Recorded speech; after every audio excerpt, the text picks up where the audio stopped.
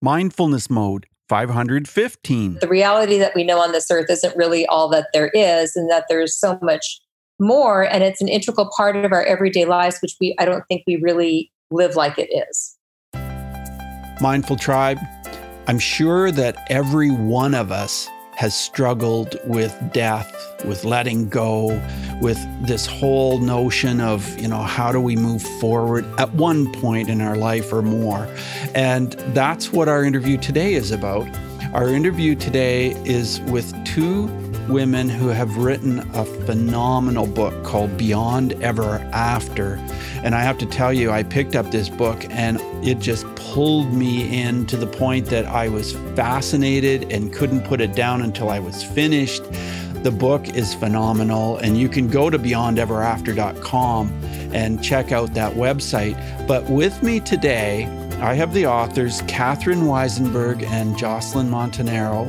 And this is going to be a fascinating discussion, I'm sure of it. But I'll start with you, Catherine. What does mindfulness mean to you? Well, mindfulness, I know, is a very frequent term that's bantered about, right? So for me, I'm going to kind of go back to this idea of, well, of course, obviously, it means being judgment-free. It means, not being reactive, those sorts of things, leaving space to listen with your heart. In our book, we talk about heart-to-heart communication. So I think mindfulness is really dropping into the heart center and sensing from there rather than being, I think mindfulness is a misnomer in the label, because mindfulness is this idea that, you have to drop mind or drop that part of the chattering, nattering mind in order to drop into some other place. So for me, mindfulness is more a no mind concept than it is mindful. So. Right. And Jocelyn, this book is about you. It's about your husband. And of course, it's about Catherine. But Jocelyn, what does mindfulness mean to you? Well, Catherine said it very eloquently.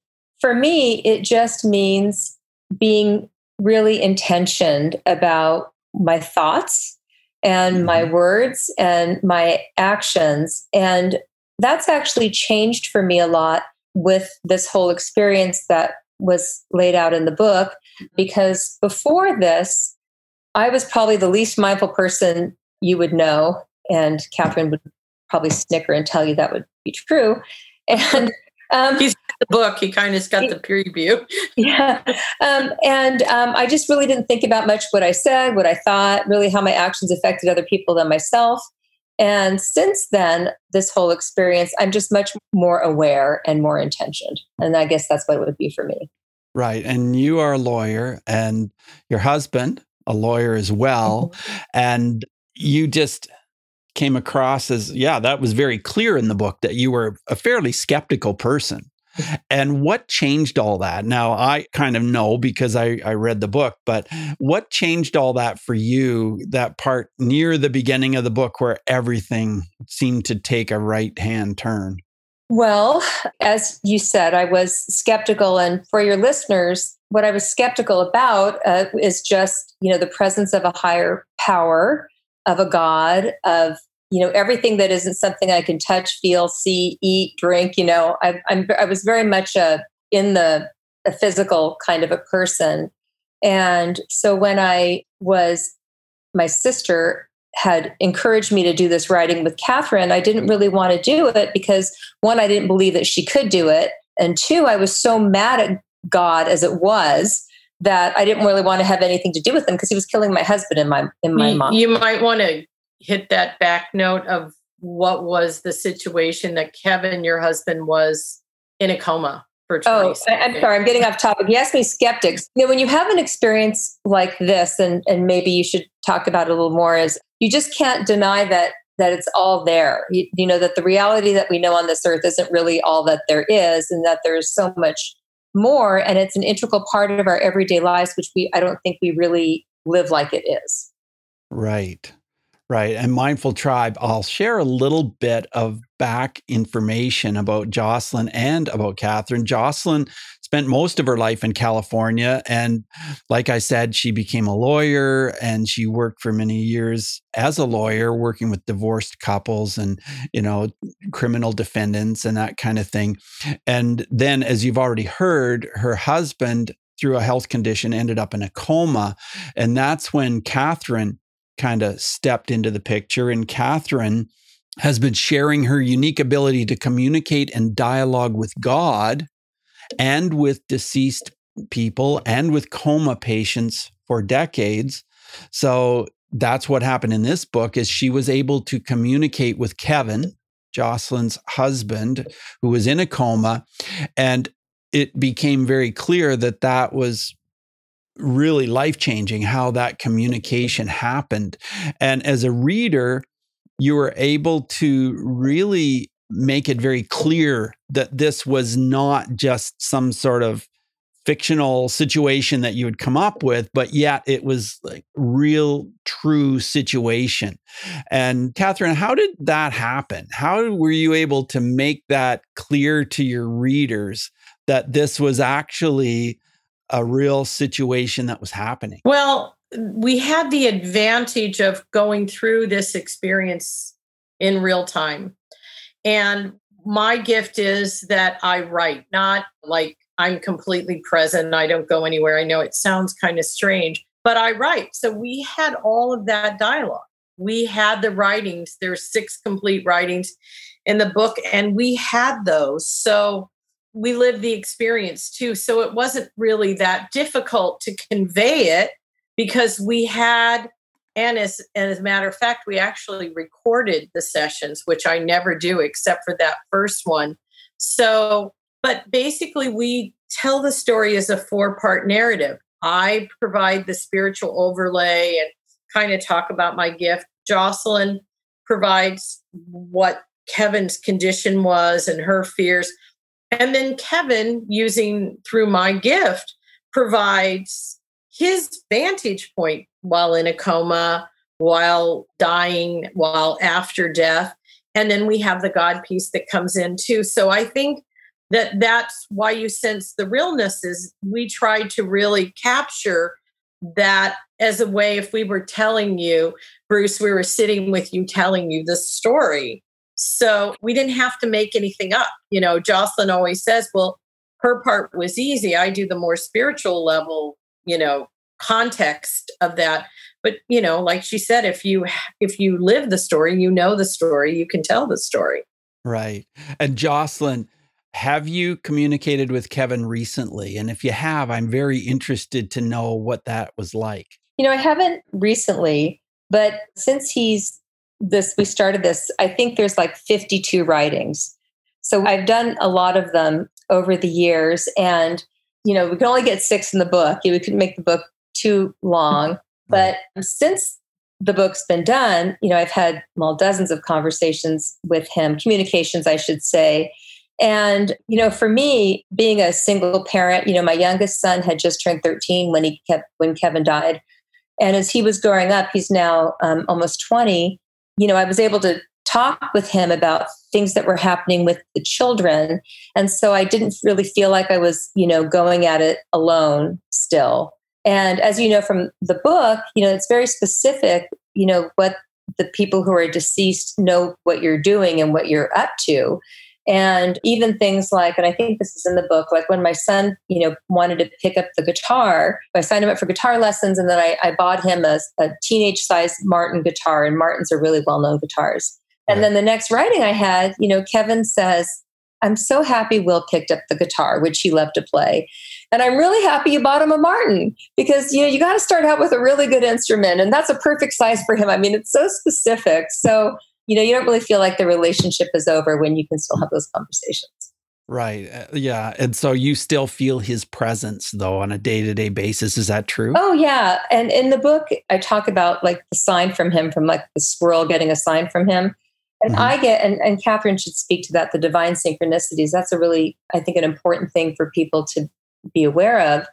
And I get signs from him all the time. Often there's a squirrel involved, but often it's things like I'm in the car and I'm driving and I'm thinking about him and I have the radio on. And, people don't really listen to the radio much these days, but I have the radio on and Van Morrison, Brown Eyed Girl comes on, which is the song he always said made him think of me because I was his brown eyed girl, or a James Taylor song. We love James Taylor. Or just things that he just sends me these signs, or I'm having coffee with some friends and we're talking about him. And then this butterfly comes, this beautiful purple butterfly, and purple's my favorite color. And for 20 minutes, it just flits around the table, lands on my shoulder, lands on my friend's shoulder, sits on the table, and stayed the whole time we were there, and then left when we left. And the next writing, he said, the butterfly was your favorite color. Did you notice? So we're getting these signs all the time, as is in the book, and Catherine can speak to more. Right. So, Catherine, can you tell us a little bit more about these synchronicities that you are able to help people see? Well, I think that we all have them. So it's not about helping people see, it's about helping people not dismiss what they experience. Right. Which kind of tracks back to the mindfulness, right? Yes. We're so bombarded, so other focused, so our attention's flittering here, there, and everywhere. And then we have these minds that when we have an experience, these sense-making machines want to put it through the Play-Doh machine and say it means this. And so when we're talking about signs, we're talking about things like you smelled your grandmother's perfume and she's been gone for 10 years, or various different kinds of things. Your brother loved cardinals, or the cardinal bird, or, and then the cardinals come and sit at your window and stare at you like the squirrel story. It can be the whole gamut. For some people, it's very individualized, but it's something that you recognize as an association with your departed loved one.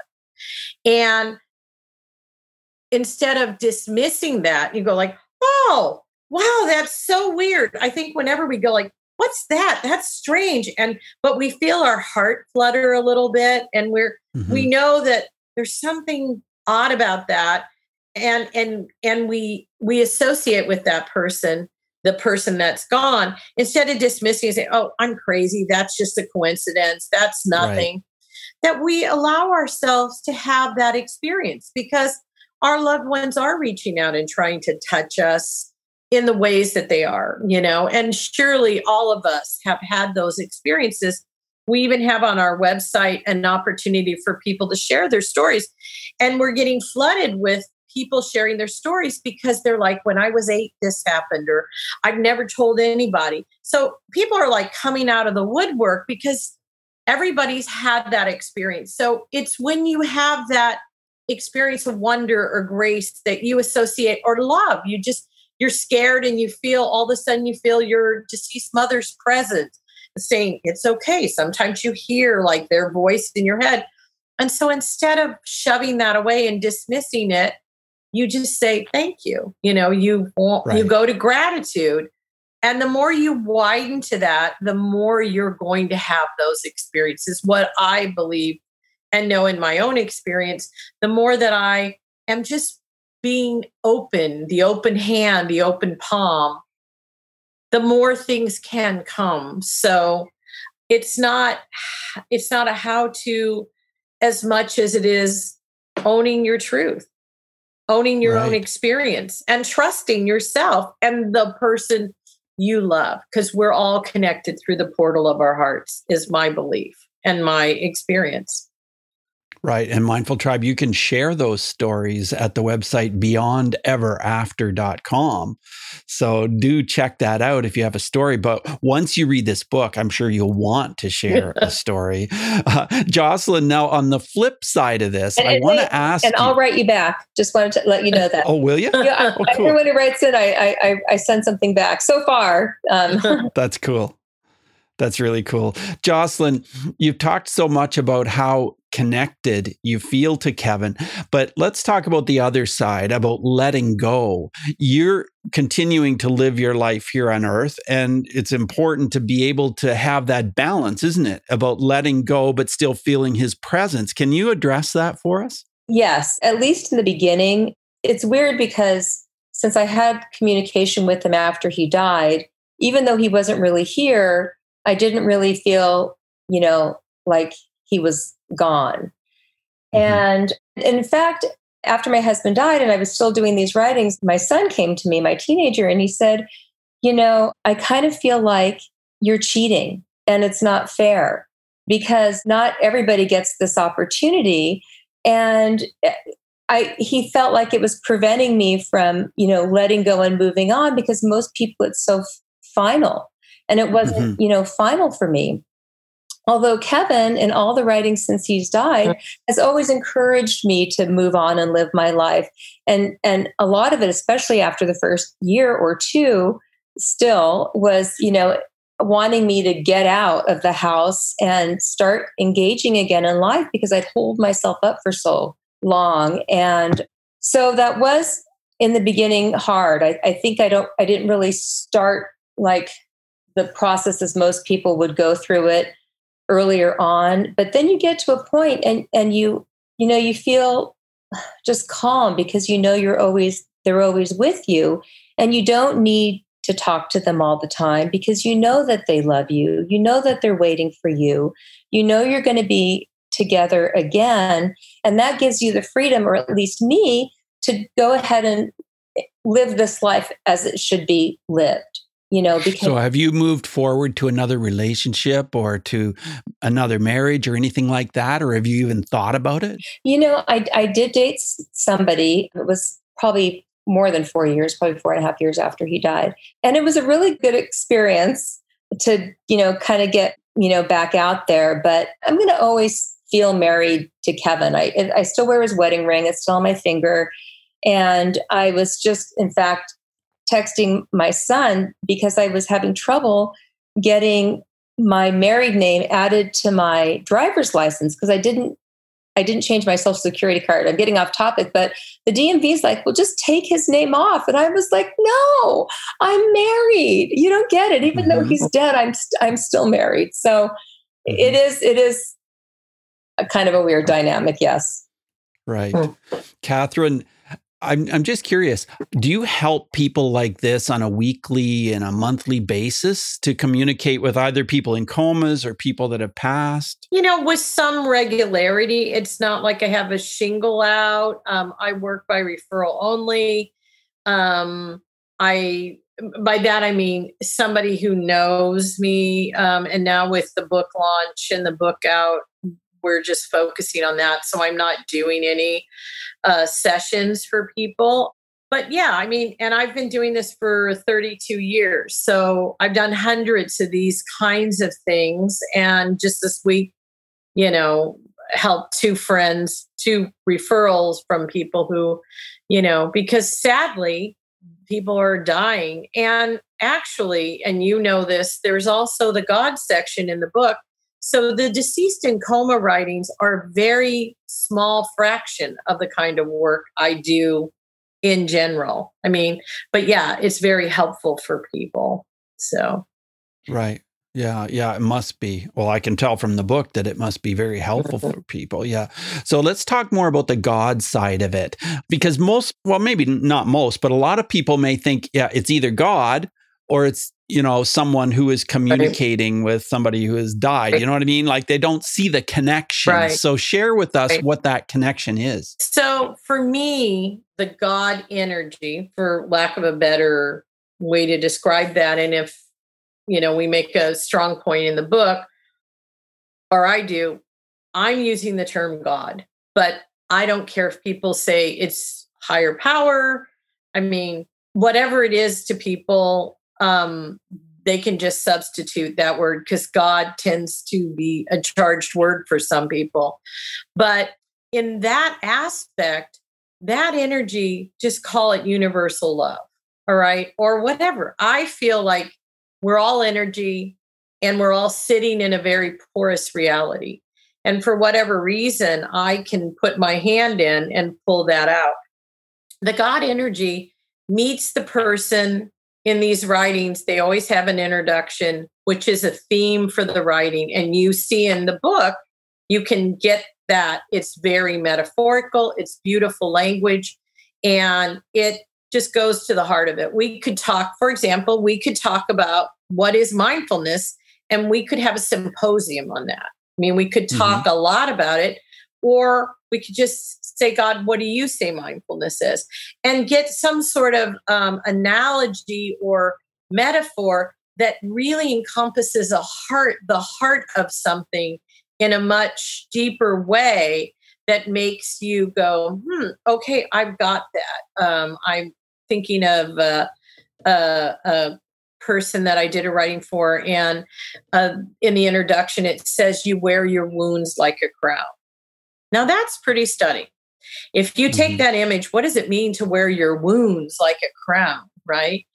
It makes you really look, that's pretty stark, and say, well, oh my gosh, I am in my victimhood all the time. I am, there is no, and I'm proud of that. I'm such a great victim. I've even got a crown of victimhood, and it lets people shift from that energy that they may be holding in a way. So the God portions of the writing are that way. They just go straight to the heart of the matter and let you grasp these difficult concepts or behavioral patterns or whatever, and be able to see them for what they are enough to release them. So I don't know if that answers what you asked. Yeah, it does. Jocelyn, I want to ask you this. I know that at the beginning of the book, you didn't consider yourself a religious person, and you certainly were not a believer in any of the kind of things that Catherine did. How has that changed? Do you consider yourself kind of a religious person now, or a believer in different kinds of things? Obviously, you are a believer in different kinds of things than you were then, but can you address that? Yes. I still don't speak spiritual. I don't. And for me, it's still a foreign language to you. It's still a foreign language to me, but it's because I go to church, and it was funny when Kevin was alive, he was always trying to get us to go to church, and sometimes we'd go and sometimes we wouldn't. And of course now I feel horrible that I didn't go with him, every single time, but it was really his thing, not mine. Through this experience, knowing that there is a God, the death here is just a transition. I don't subscribe to a regular religion or anything, because it's just so much more expansive than that. What Kevin said through Catherine, and this is in the book, when he got to heaven, he just said, this is just so much more than what I thought it would be, that all my years of studying, and he always was reading a spiritual text, always, just very interested, and would meet with someone every week to talk about it. And, I don't subscribe to anything regular, and I still don't speak spiritual, but I know that I'm just held in such big loving arms that it's fine. I don't have to do any of that. I'm good. Right. You just need to be who you are. Yeah. Well, as we move forward, I'm going to ask you 5 quick answer questions, if that's okay. And I'm just going to kind of bounce back and forth between the two of you. So the first question is this, and I'll ask Catherine, who is one person who has influenced mindfulness in your life? Well, I would say I'm unlike Jocelyn. I love workshops. I'm a spiritual, I get me to an all-day retreat and I'm in my happy spot for sure. When this gift presented itself. Also at that time, I don't know if you've ever heard of Eugene Gelblin, biospirituality. I don't know if you've ever heard of it, but it was something that was a psychiatrist or a psychologist presented. And it was this idea that you kind of do an inventory of your feeling states. This is probably pre quote unquote mindfulness. This is like a precursor. And I would say that work has been very influential, because it led me into this, and there's a website, biospiritual.org. And so I would say that was very influential. And of course, you can't have had all the experiences I've had. And when I do my thing, I am in an agendaless state, which to me is mindfulness. I'm not running my agenda. I'm just in receptivity. The second question is this: how has mindfulness affected your emotions, Jocelyn? And I might say, how have things changed in your life as far as your emotions are concerned since this first experience happened that's outlined in the book?